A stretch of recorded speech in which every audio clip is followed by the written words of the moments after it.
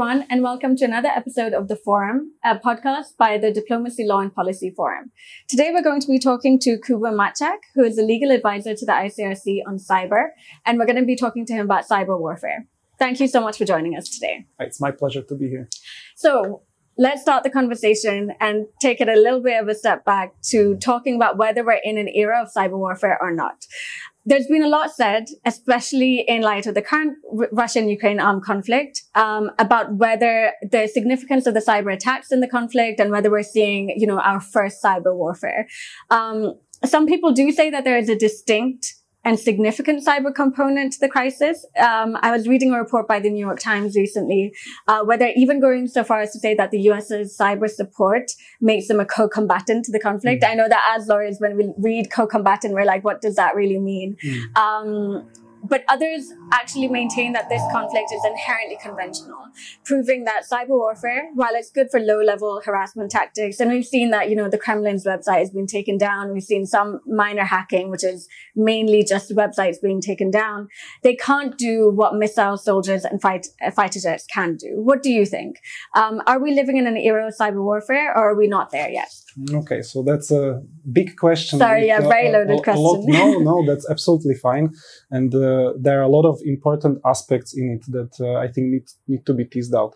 But I think let's start by just putting it in a broader perspective. So why should we even care about these questions? And so when you look around the world, some of the trends that you mentioned, you could see it in the context of what's happening. So at the ICRC, we look at the trends in armed conflicts. We also classify armed conflicts around the world. At the moment, we are tracking about 100 such armed conflicts. Now, around 1/5, 20% of them are international in nature. And if you look at all of the conflicts in the world, about 1/3 of all states in the world is involved in one way or another. So that's quite a high number, right? Wow, so that's one trend that we can see.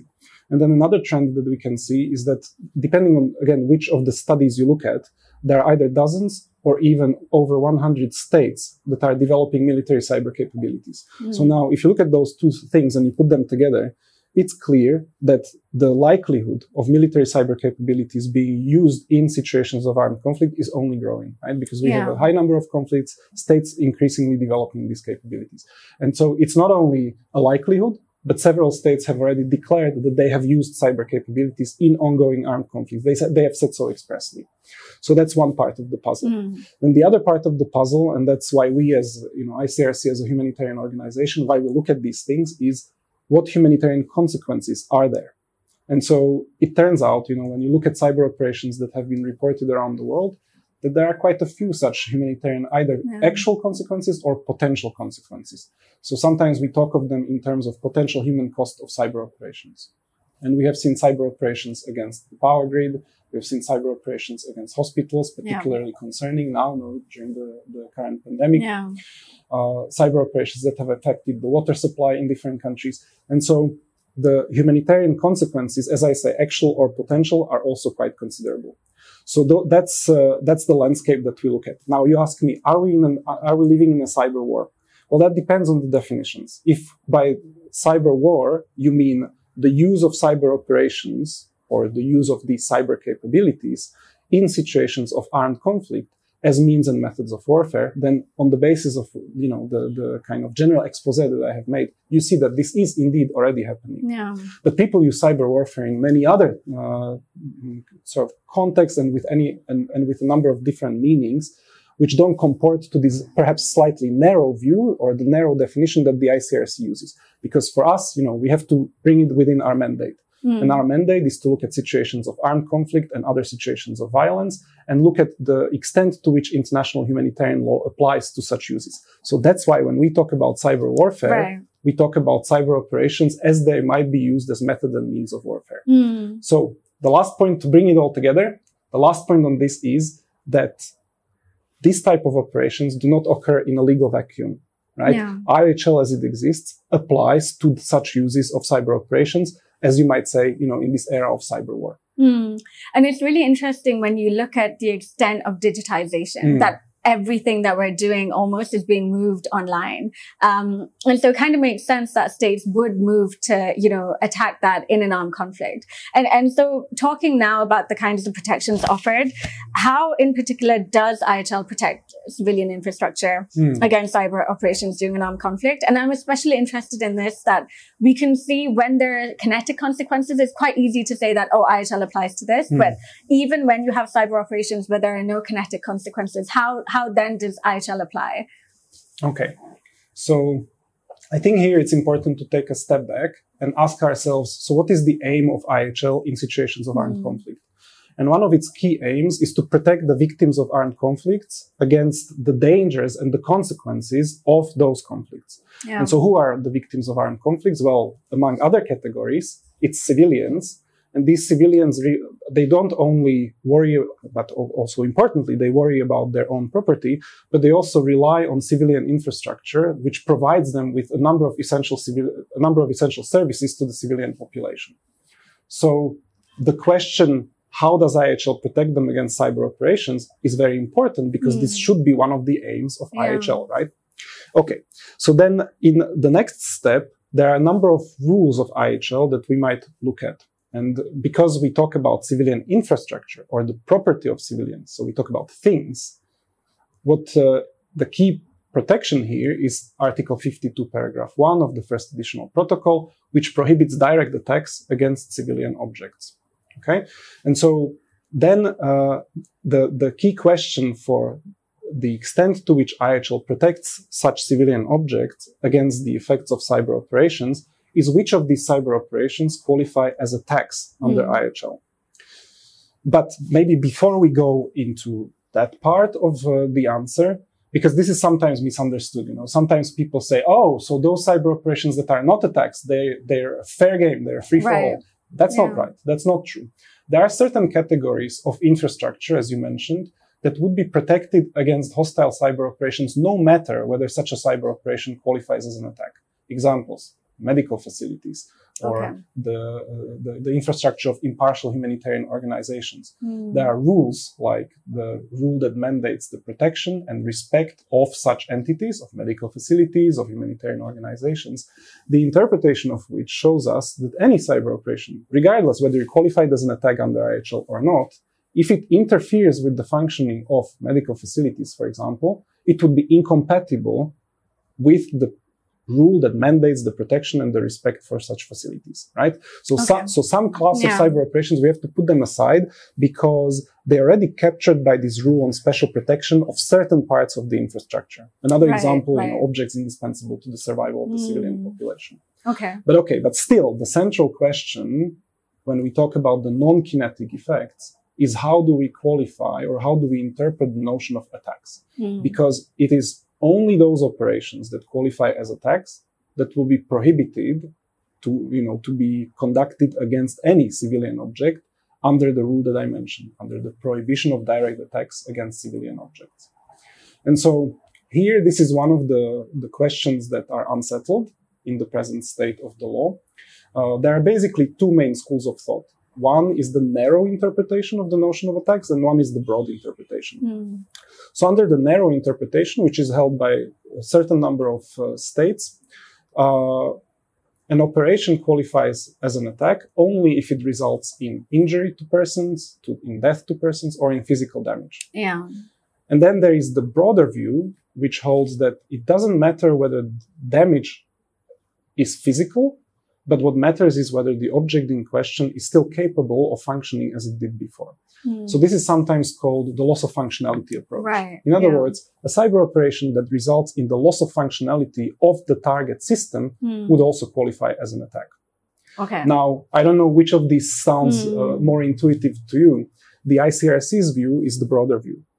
And that's for a number of reasons. And, we could be here and discussing them in great detail, but let me just give you one.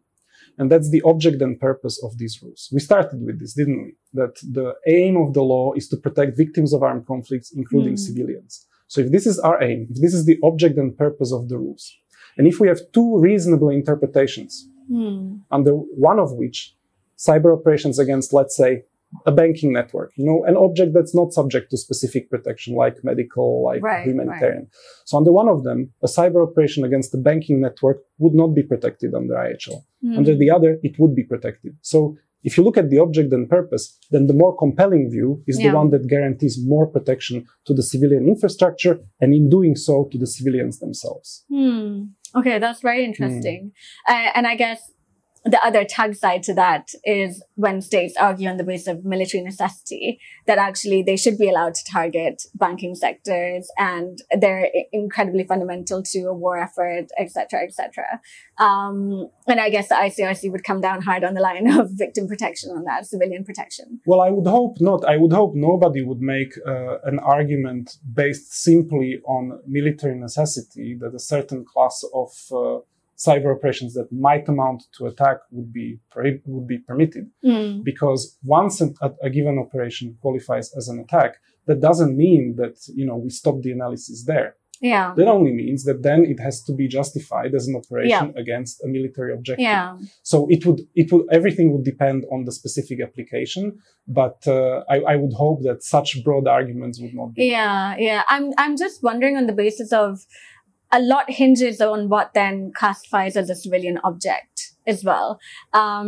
And arguments vary on the extent to which civilian data is then protected in IHL during an armed conflict. So we have the ICRC defining essential civilian data as medical data, biometric data, election lists and records, tax records, your social security data, companies' clients' files. And it's a very expansive definition compared to in the Tallinn manual. And there they take a very restrictive approach in that they say, data is not a civilian object because it's too intangible in nature. So do you think that because for me, when I look at it, I'm kind of like, okay, that does include, as a list, it includes everything like essential for civilian life to continue. Especially when we're looking at medical attacks, and we saw that the NHS had its own attack, the WannaCry attack. And you can take an entire system, an entire medical system offline, and that has, a lot of issues for patients. But which one do you side with? I'm guessing you side with the ICRC one, but is there an argument to be made to stretch an even border? Well, of course, I side with the ICRC view. That shouldn't surprise our listeners. But, okay, so to answer your question, I think in the first step, we must always ensure that we find ourselves in a situation of an armed conflict, because it is only in a situation of an armed conflict that IHL would apply. And so some incidents might happen in peacetime, against medical facilities that you have mentioned. And so IHL would not be the appropriate framework under which we would assess whether they are lawful or not under international law. Because today we're focusing on armed conflict, let's imagine that we talk about situations of armed conflict. Then you're right that the Tallinn manual is a very important reference point. And so I would say, it's a key reference point for all of us working in the area. And it's certainly an important analysis of how international law applies to cyber operations. I mean, after all, I was very pleased to be involved as one of the reviewers in the process. But we should also say that the Tallinn manual is not a compilation of state views, because at that time there simply were no state views. So it doesn't reflect state views, also because the group of experts that prepared it, they were not representatives of states. And then also, sometimes there are views, like the one you mentioned about data, that we find in the non-bold commentary, because the Tallinn manual aims to represent customary rules of international law in the bold text. So the part that all the experts consider to be binding on states at that time. But it also contains a quite long and detailed and very helpful commentary in non-bold text, which then reflects the discussion among the experts. So, for example, the view on data that you mentioned, that's very rightly, as you say, it's the majority view among the experts, but it was not held by all. And there were some experts, which in the manual are described as a minority, in whose opinion data qualified as an object, and thus civilian data would qualify as a civilian object. And I'll say why that matters in just a moment. But so still on the manual, you can imagine how a differently composed group of experts could come out the other way. So we shouldn't draw too much importance on how exactly the majority-minority was drawn in that process. Now, but the description of the views is very important, and that also motivates states because since then, a number of states have come out and they have expressed their views. Okay, so let's talk about data. Why does it matter?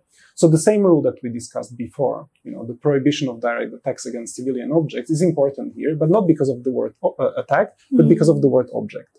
So what is an object? Yeah. And now, if data is an object, then all those data sets as those that you have mentioned, like medical, taxation, social security data sets, they would all be protected against cyber operations that might amount to attacks. Okay. So, how do we know if certain data qualifies as an object? Again, we have had a number of views that have emerged also on the basis of the discussion in the manual. And you could classify them, I think, in three main categories. One is what you could call the originalist view. That is the majority view in the Tallinn manual, which is based on what could have been meant by the drafters of the first additional protocol when they agreed on the rules there. And so because, at that time and also at the time when the commentary on the protocols was drafted, when people talked about objects, they meant something visible and tangible. Those are words from the commentary, from the ICRC commentary on the additional protocol. And so on that basis, some experts infer, so data is not visible, it's not tangible, so thus it would not qualify as an object. Right, yeah. Then on the other side of the spectrum, so from originalist, on the other side you have the evolutive view. Evolutive because it looks at the law as it has evolved. It looks at the law as what it could mean in 2022 when we are interpreting it. And so, before joining the ICRC, I worked as a professor of international law, and I would ask my students sometimes, so, if someone goes and deletes the content of your Instagram account, do you perceive this as a loss of something of value that you have? Yeah. And so students would say, of course, this is something, maybe it's not tangible in the same way as, this bottle that I can just hold. But it is something that's quantifiable. It's something that we can ascertain if it exists or not. And so in that sense, it's more like the tangible objects than like intangible notions of civilian morale, loyalty, those things that at the time of drafting were seen as outside of the scope of the word object. Right? So if you look at it from the perspective of how the law is interpreted today, then maybe you get closer to the position that's now taken by a growing number of states, which is that data qualifies as an object, and thus civilian data would qualify as a civilian object. And I promised you three views, so I'm going to finish with the third one. That's the middle view, the so-called hybrid view. For now, it's held by one state, that's France, in whose opinion it's only content data, civilian content data, that are protected as civilian objects, whereas operational data, in the sense of code, right, would be outside, or it's not being discussed. And so, under that view, I think you also get to the correct conclusion, which is that data sets, like social security data sets, because those would amount to content data, would still be protected under IHL. So from the ICRC's perspective, we haven't actually taken a view on these, on any of these specific positions. But our view is that it's very, again, result oriented. So if something was protected, like this piece of paper, if it's protected as a civilian object in its tangible form, then just digitizing this shouldn't mean the loss of protection. So that's the ICRC approach. Okay, that's really interesting, and that I understand it so much better now. So that was really helpful. I also wanted to talk to you about hacking. Because that's something that we were seeing so much of recently in conflicts. I think even Armenia, Azerbaijan, they were hacking each other's websites. Russia, Ukraine, they're taking websites offline, and they even advertised for an IT army. And I think over 400,000 people have signed up to that digital IT army.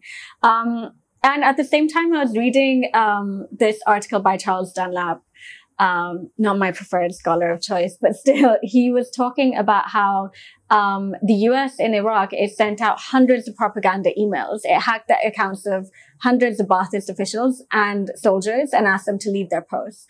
And at the same time, he was saying, this is not a violation of the laws of war. This is a ruse. You're allowed to do this.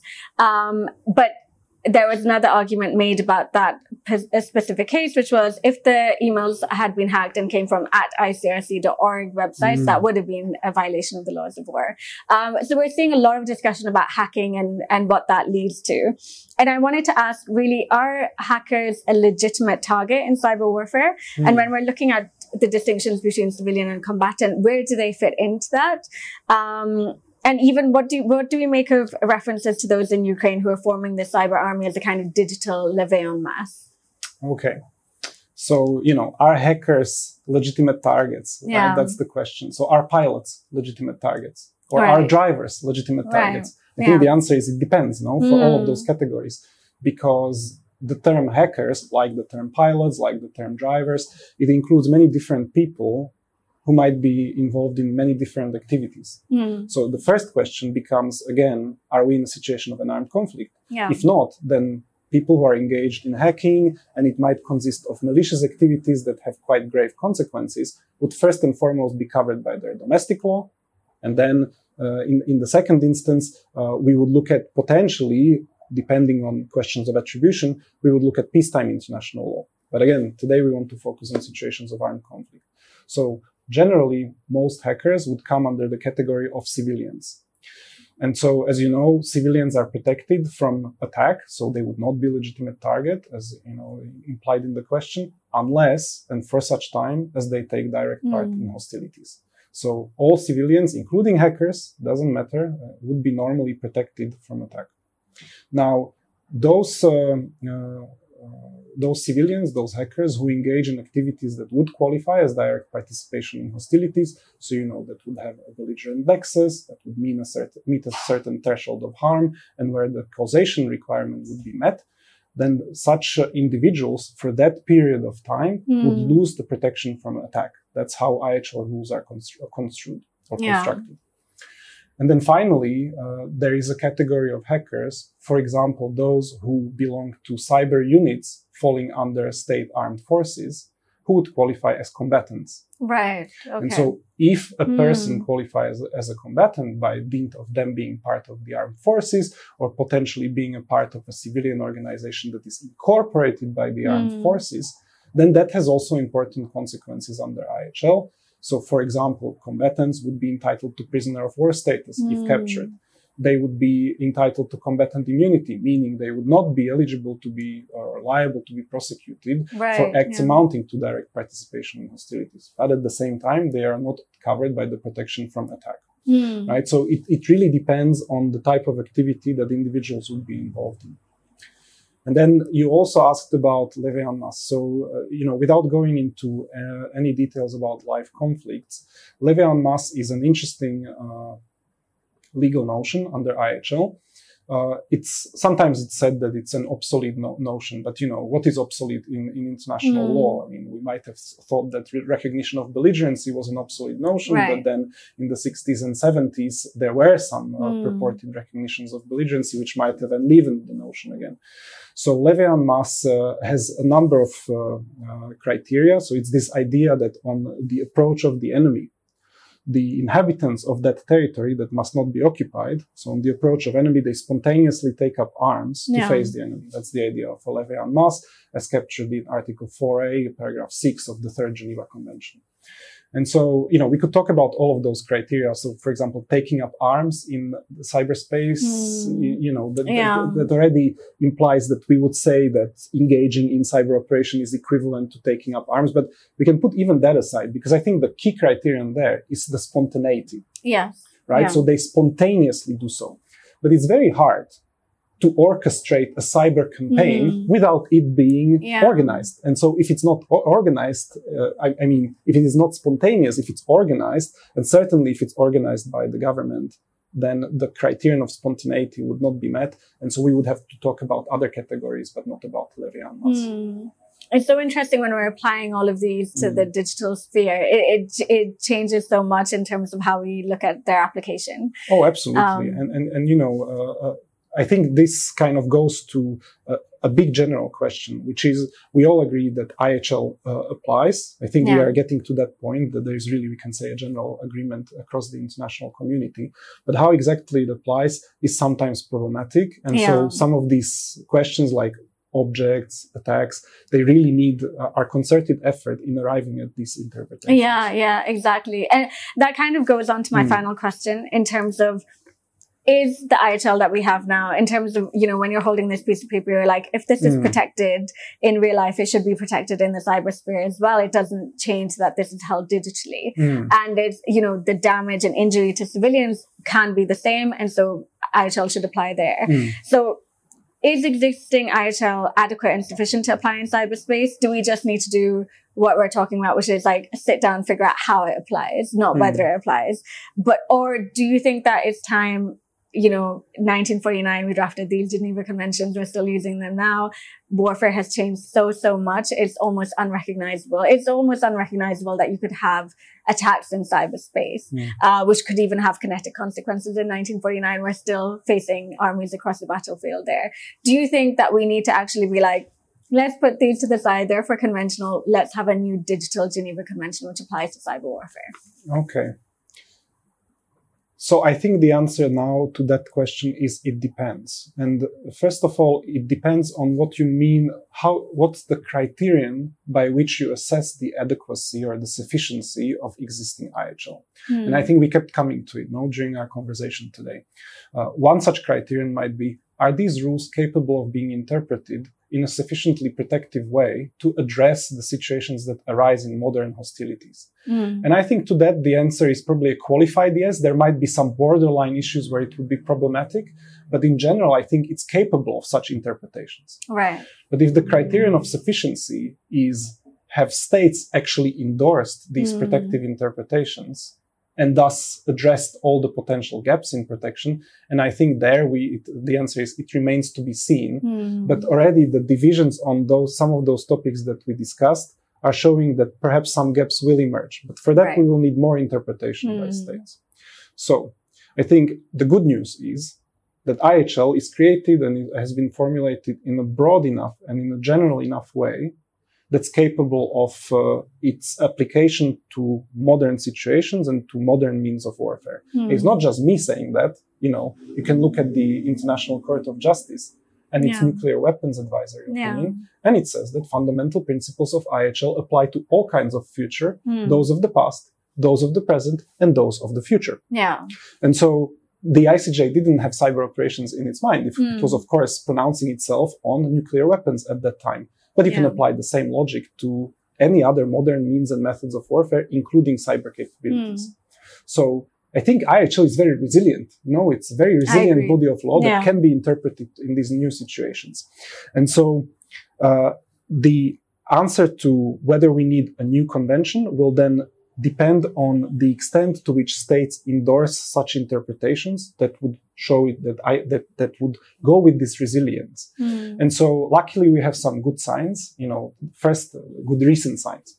First recent good sign is that I should maybe say there are several multilateral processes at the United Nations level that are either ongoing or that have recently finished. So there is the United Nations group of governmental experts that produced its report in May last year.